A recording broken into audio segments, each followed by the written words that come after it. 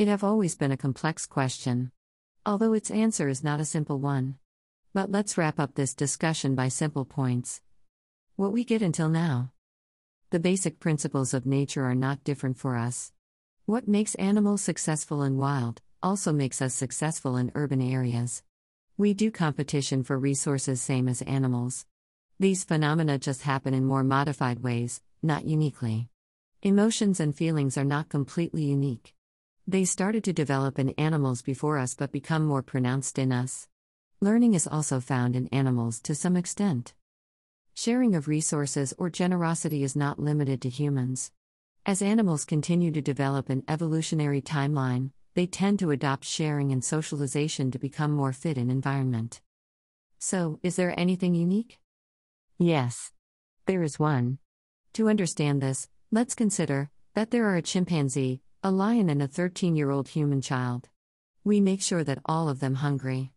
Now let's put food in front of them. All of them are sure that food is not poisonous. It's their favorite meal. It's also not bad for their health. What do you think all of them will do? You might immediately answer they will eat it all in one bite. But your result might be this. Greater than both chimpanzee and lion eat it immediately, but the 13-year-old child happened to be fasting and he refused the meal saying that I'm fasting. What will you call it? It's conscious control on your feelings and actions. Yes, this conscious control makes every difference. Humans are the only creation which have this ability. They can say no to food, even when they're hungry, know that food will not harm to them and even craving it. This conscious control makes a human loyal. He can avoid infidelity although he knows his partner is not seeing him. He don't embezzle someone else's money although he can do it.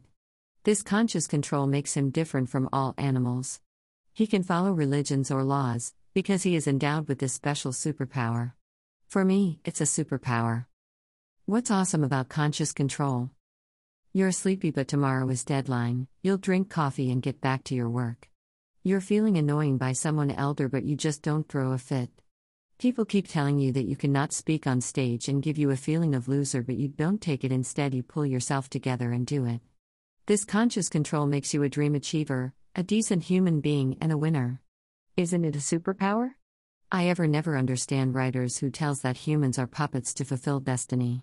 Only humans are not puppet to destiny according to science.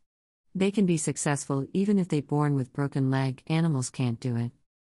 The other side. At other side it comes those humans who, even, do not follow the reason. They eat a lot of those things which their doctors told them not to eat. They break traffic signals although it's dangerous for their lives. Even animals do not eat things during hunger which is harmful to them.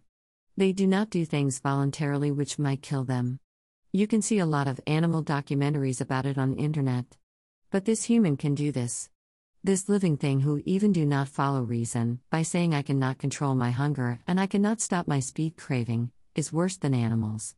Freedom is a good thing but some limitations and conditions are necessary to make us special, to make us use our conscious control, our only common superpower. That's why every religion also puts some limitations. Someone stop you to kill any living thing and someone stop you from drinking alcohol. Conclusion. Never disappoint in yourself. You can do anything because you're the master of your own life. You have conscious control on your actions.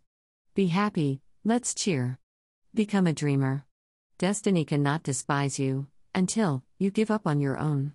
Accept some limitations and rules because they make you dignified. If you like it then share it and do not forget to tell your opinion in comment section.